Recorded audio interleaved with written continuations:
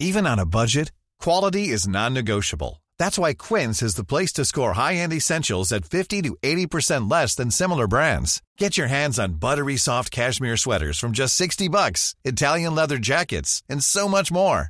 And the best part about Quince, they exclusively partner with factories committed to safe, ethical, and responsible manufacturing. Elevate your style without the elevated price tag with Quince. Go to quince.com/upgrade for free shipping and 365-day returns.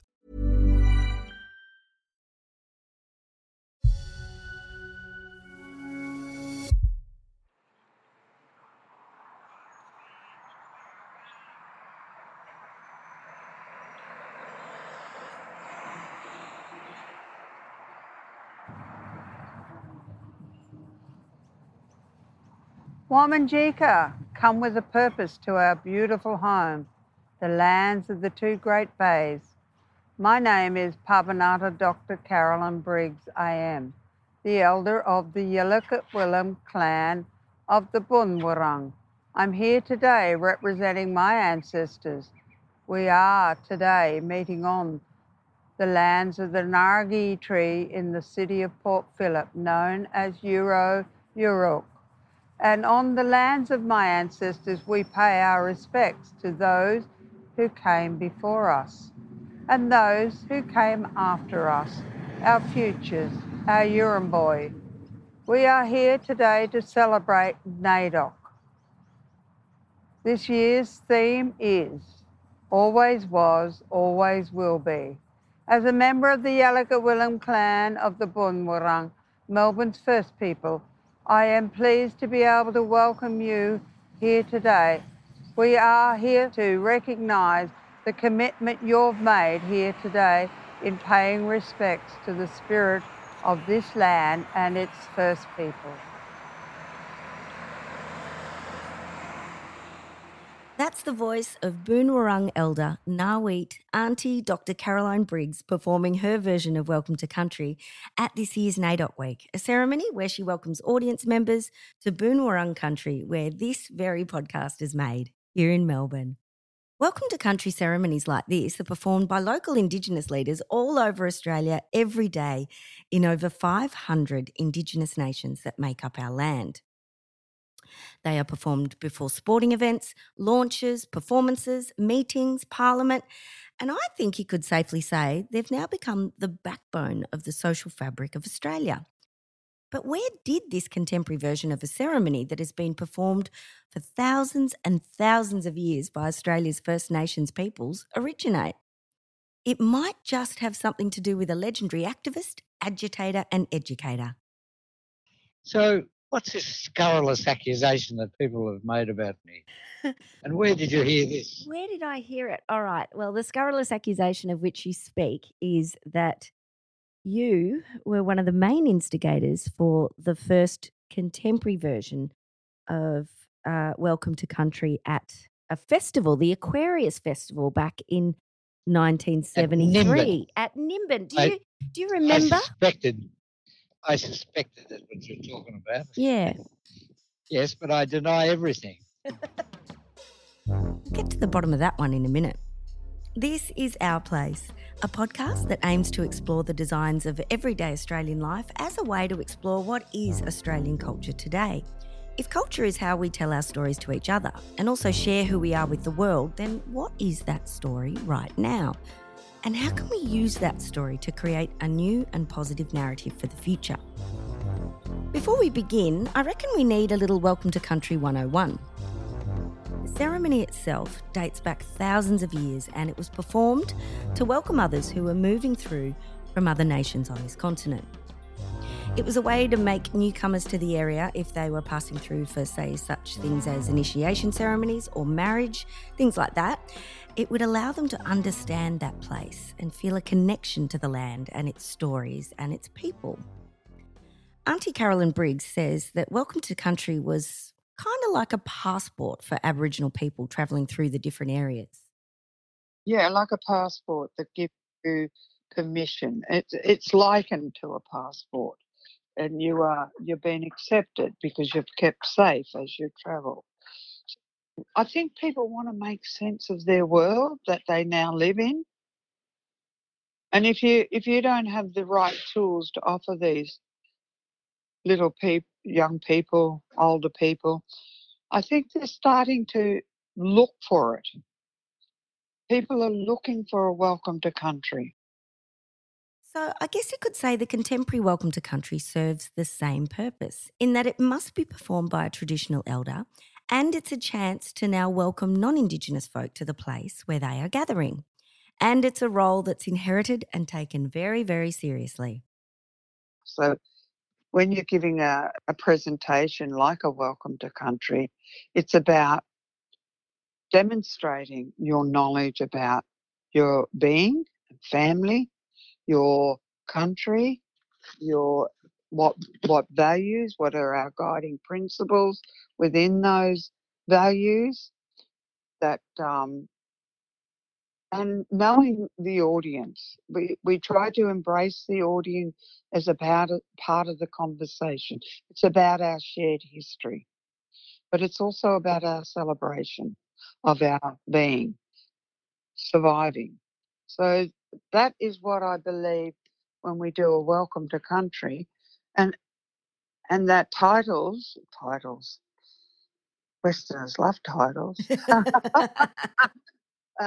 So do blackfellas, I suppose, because you can delineate who has roles and responsibilities. You know, we weren't just, what do you call it, laissez-faire. Everybody had a structure. Everybody has structures in society. And you inherit it from your family lines.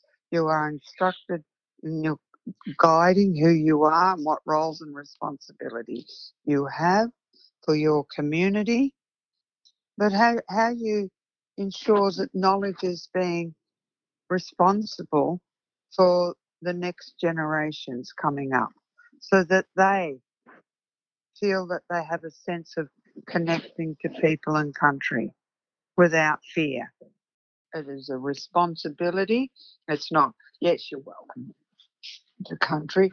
We instruct them with the laws, the patterns of laws, the principles of laws, not to harm, the lands, the waterways, and particularly not our children. So you are welcome through that process if you acknowledge those laws. So they have a commitment,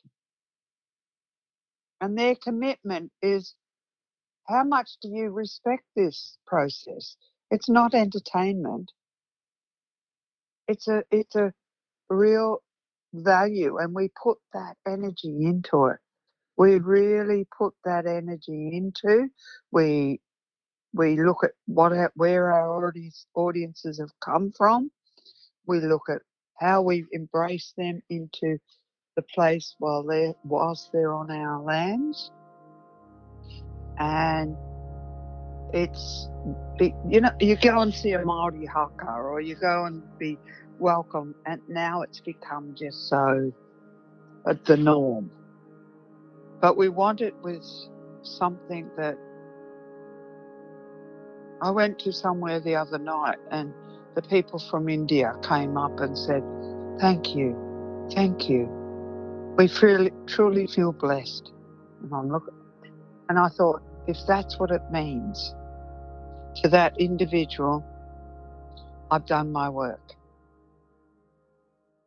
And what of the contemporary version that we see today? What is its origin story? Enter the unmistakable voice you heard earlier of activist, agitator and educator Professor Gary Foley, who amongst other things was involved in establishing the Aboriginal Tent Embassy in 1972, which still stands today in Canberra, and helped establish the Redfern Aboriginal Legal Service, the Aboriginal Health Service in Melbourne and the National Black Theatre. He's a certified legend who doesn't mince words, and he teaches these days at Victoria Uni. So, back to that scurrilous accusation that Gary is the instigator of the first contemporary Welcome to Country ceremony at the Aquarius Festival in Nimbin in 1973, and whether or not he's responsible. But I deny everything. I merely stood over Graham Dunstan and Johnny Allen and told them that if they were going to do something up there, they needed to talk to the local mob. And I'm pretty sure it would have been the local mob who would have told them to do that. Right. But will you take responsibility for putting the idea in their head, perhaps? Absolutely not. I don't believe you. So what was this hippie festival in Nimbin? Well, the Aquarius Festival was as hippie as you can imagine a festival in Nimbin could be.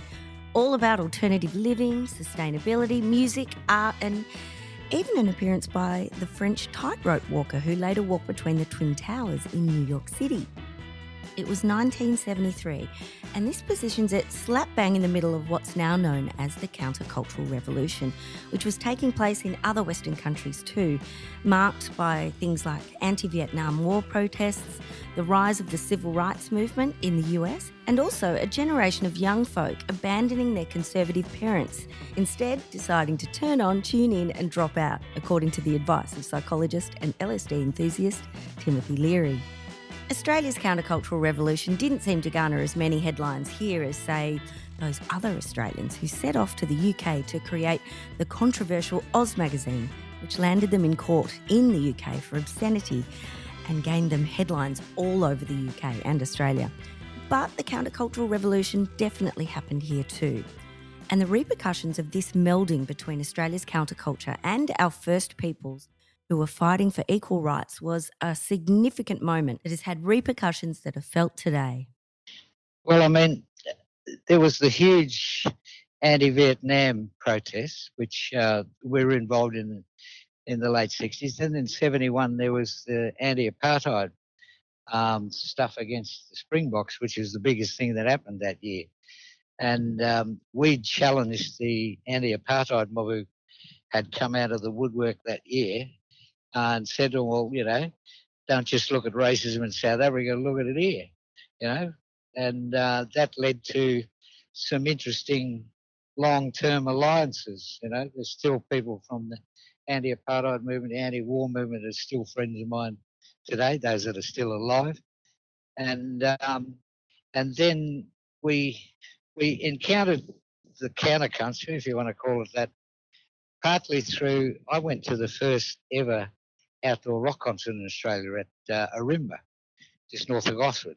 Billy Thorpe and the Aztecs, Jeff St. John and the Id, And I was pretty off my face in that. I can't remember much about it, but there's footage of me at that being a Yahoo. But then we encountered Johnny Allen and Graham Dunstan through, we got involved in what was then the Australian Union of Students. Yes. And we were pressing them to sort of do more for Aboriginal stuff. And it was through AUS that we came across Dunstan and John Allen, because I think it might have been, wasn't it AUS who part funded that first Nimbin Festival? Yeah, I think that's right. And I think... And that's where I encountered, Dunstan's got his own version of all of this, which I've read. I don't know what Johnny Allen's is. I was tempted to ask him the other day on Facebook. Do you agree with their versions? Does it line up with yours? Mate, I'm a historian, and one of the first things you know about history is that history is just about interpretation and perspective. There's no such thing as truth in history. History is something that never happened, written by a man who wasn't there. So I think their memories are just as valid as mine, in most ways, our memories sort of are fairly aligned anyway, They pay due credit to the Bundjalung mob who they met up with up there in Nimbin and who guided them through that first festival, Sorry, who guided them through that what? The local traditional owners, they call them nowadays. Mm-hmm. They were the Bundjalung people. Yeah. They were my next door neighbours. I come from just south of them. Right. On the north coast of New South Wales. Right. So even though you don't necessarily want to be associated with it, it was pretty important, wasn't it, for a festival such as Aquarius, which stood for Alternative Lifestyle and Sustainable Living, to acknowledge that the local mob that owned the land were kind enough to share it with them. That's important, isn't it? Well, that's why John Allen and Graham Dunstan were different at the time, it seemed to us. I mean, bear in mind all of those big movements that I spoke of were all converging at the same moment in Australia, you know? And at the same time, there was a big global movement going on the same way as Black Lives Matter is now. But the big global issue on race at that moment in history was apartheid, you know? And so there was a global focus on issues to do with race, which we managed to manoeuvre our political movement to, you know, sit in line with. And in line with that also was the big, I mean, you know, the counterculture movement, the Vietnam protest movement, the anti-apartheid movement, and the political nature of the Australian Union of Students at the time were all pretty much in line with each other, you know, momentarily in history. And it was the right conditions, you know, at the right time. And you're right in the sense that it represents a moment when the very beginnings of a change in attitude on the part of Australians starting to realise itself in a very minuscule way, and it's a thing that has yet to reach its adulthood. It hasn't even reached its teenagehood. It's still in its childhood, this awareness and understanding. It's still a developing little child. We've got a long way to go in Australia, you know. But I suppose you could describe that moment at Nimbin as representing, you know, the beginnings of change. But that could never have come about without the sort of alternative sort of ideology, if you like, that was being thought of as at that time by the hippies in Australia, you know. We always got on well with the hippies, us fellas in the Black Power movement, which, you know, a lot of people would have thought was a contradiction in itself. But, you know, the sort of a lot of the values that they were talking about were consistent with basic Aboriginal values of, you know, community, family, you know, anti-individualism, you know, the welfare of the group's more important than the welfare of the individual. I am my brothers and sisters' keeper sort of stuff. Not quite to the point of hands across the water we shall overcome. There's never been a faster or easier way to start your weight loss journey than with PlushCare. PlushCare accepts most insurance plans and gives you online access to board-certified physicians who can prescribe FDA-approved weight loss medications like Wegovy and Zepbound for those who qualify. Take charge of your health and speak with a board-certified physician about a weight loss plan that's right for you. Get started today at plushcare.com/weightloss. That's plushcare.com/weightloss. plushcare.com/weightloss.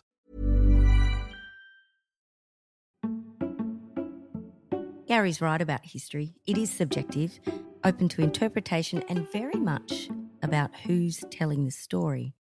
He should know the history of Australia's First Peoples was essentially erased until recently. So, whatever version of history you believe, when it comes to the question of who instigated the first contemporary welcome to country, it does seem highly likely that Gary Foley's challenge to the organisers to acknowledge the traditional owners of the land at the Aquarius Festival started something big.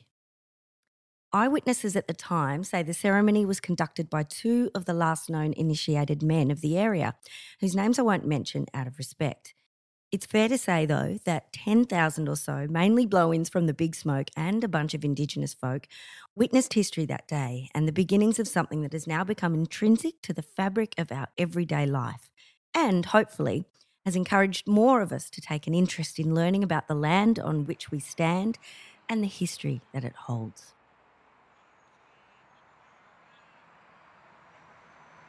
Through this, you have shown the willingness to honour the sacred ground, our Wurrungi Bik.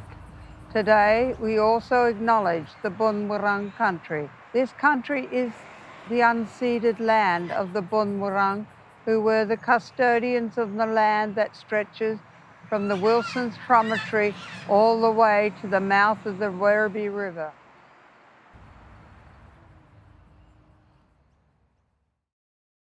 So we've got this far, but there's still a little bit more explaining to do.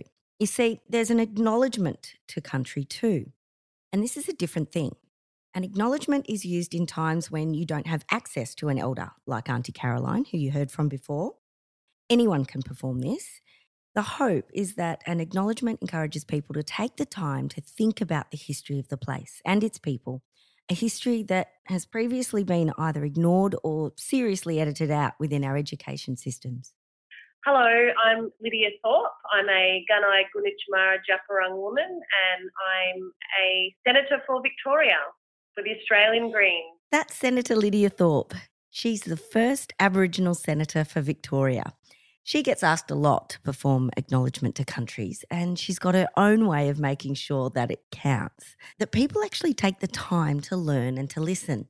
And it's a pretty fail-safe technique by encouraging those who ask her to do it themselves. One thing that I do when I'm asked to do an acknowledgement to country, because of course you can't do a welcome to country if you're not standing on your own country. I can only do that on Gunai and Gunditjmara lands. But one thing that I've encouraged people to do is not ask me to do an acknowledgement to country and ask them to do one, but also to do some homework on a particular part of the country that they're on and that they bring that truth-telling to the conversation. So, and that's challenged quite a few people because it's easy to rattle off, elders past and present and what you usually hear. I think that it needs to be more personalised, that is relatable to the country that they're on. That's a great idea. It's in a way encouraging people to go deeper than just something that seems to be, that it could be seen as just something to brush over. Absolutely. Look, it's become quite generic and it's being used by, governments and bureaucrats just before they destroy country or lock up a child. So I think, the whole concept of a welcome to country or an acknowledgement to country is used as, a bit tokenistic in some sections and being bastardised, in fact, where you see people rolling their eyes, oh, here we go again. But I think by bringing the truth-telling element to it, will open people's eyes and give them a better understanding about the land or the water or the people whose land that is. It's no surprise that Gary Foley is also quite suspicious of white folks and their corporations who roll out acknowledgement to countries without really giving thought to the meaning behind those statements, which is essentially a request of you to respect the traditional owners and their laws that have protected and preserved that land for thousands and thousands of years. He reckons by white folk simply reeling off the words, they get to bypass concrete and real change. So it's very important to watch what happens after the words are spoken. Beware of tokenism. I'd say to them, beware of meaningless gestures. Observe what the people do after the, welcome to country's over. Do they let you stick around? Do they give you a share of their proceeds or whatever they're on about? Do they give you back anything that belongs to you? Do they do anything for you? That's all. That's all they need to do. And they'll see for themselves. Because I know what will happen. And therein will be a new, young, educated Aboriginal person. And it's that new, young, educated Aboriginal person that's what keeps Gary inspired to teach and to share his knowledge. While this recent time has been fraught with protest and a reckoning of the structural racism in Australia, leading to the disproportionate number of black deaths in custody, amongst other injustices, Gary does see some light. Well, that's one of the great things that I'm able to say to my students at this very moment, this semester. I said to him at the beginning, I said, you watch what's going on around you right now in the world. You live in one of the really fantastic moments to be alive, you know. All sorts of things could happen. Who knows what's going to happen? And I said to him, I see in what's going on right now exactly the same sort of conditions that brought about really major change with that Aboriginal embassy in 1972, you know.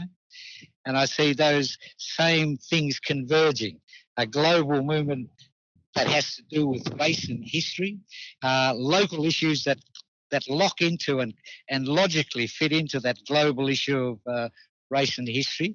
Right here, unresolved issues of a major kind, and that there's a unique opportunity in what's to come. And I say to my students, you're either going to be part of it or you're going to get left behind. But be aware of what's going on around you, take notice, observe for yourself, and figure yourself what needs to be done.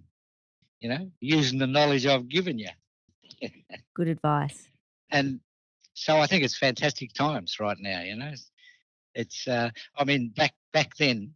We had Nixon. We thought fucking Nixon was an evil bastard. Richard Nixon looks like a saint nowadays. You're right. So there you have it. The origins of the contemporary welcome to country, and some more thoughts from the bloke I reckon might well be responsible for something that has created a greater discussion of history, of place, of ownership, and in fact, it's actually brought a whole lot of change.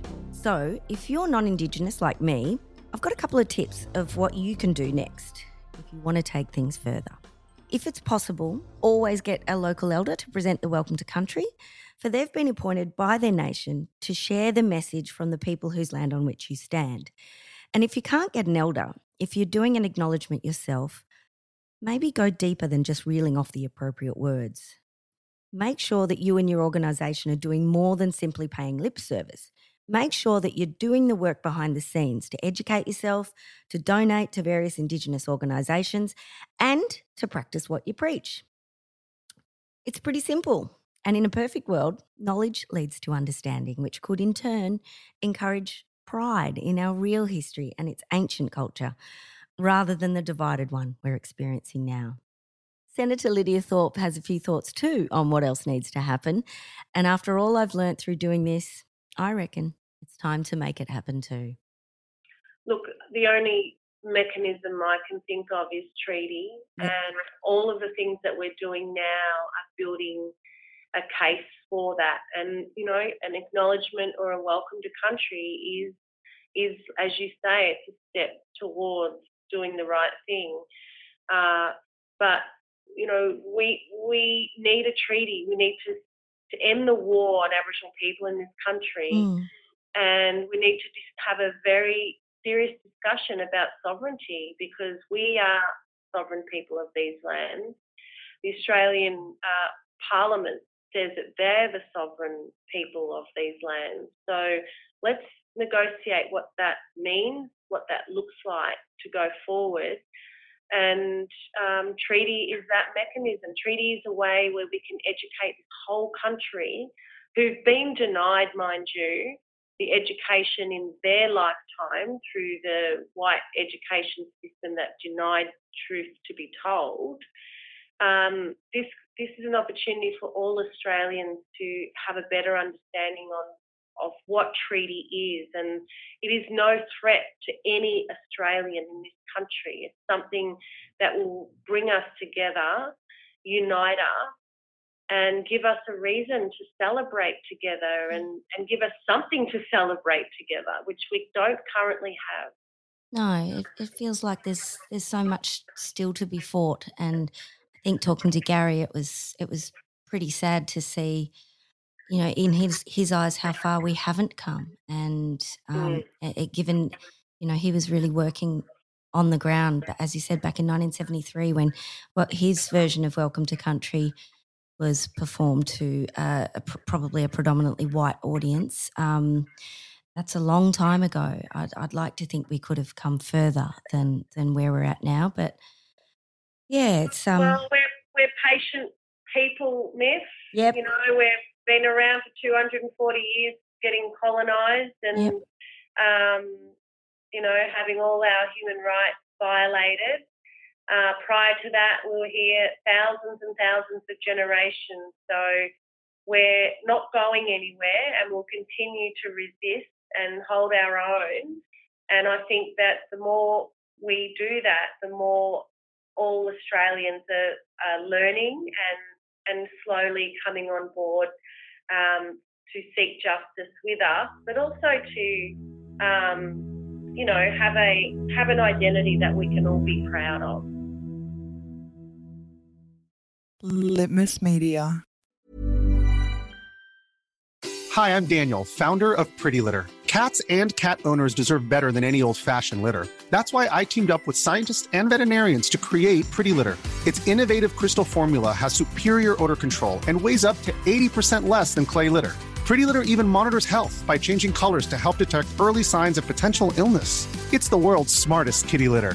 Go to prettylitter.com and use code ACAST for 20% off your first order and a free cat toy. Terms and conditions apply. See site for details.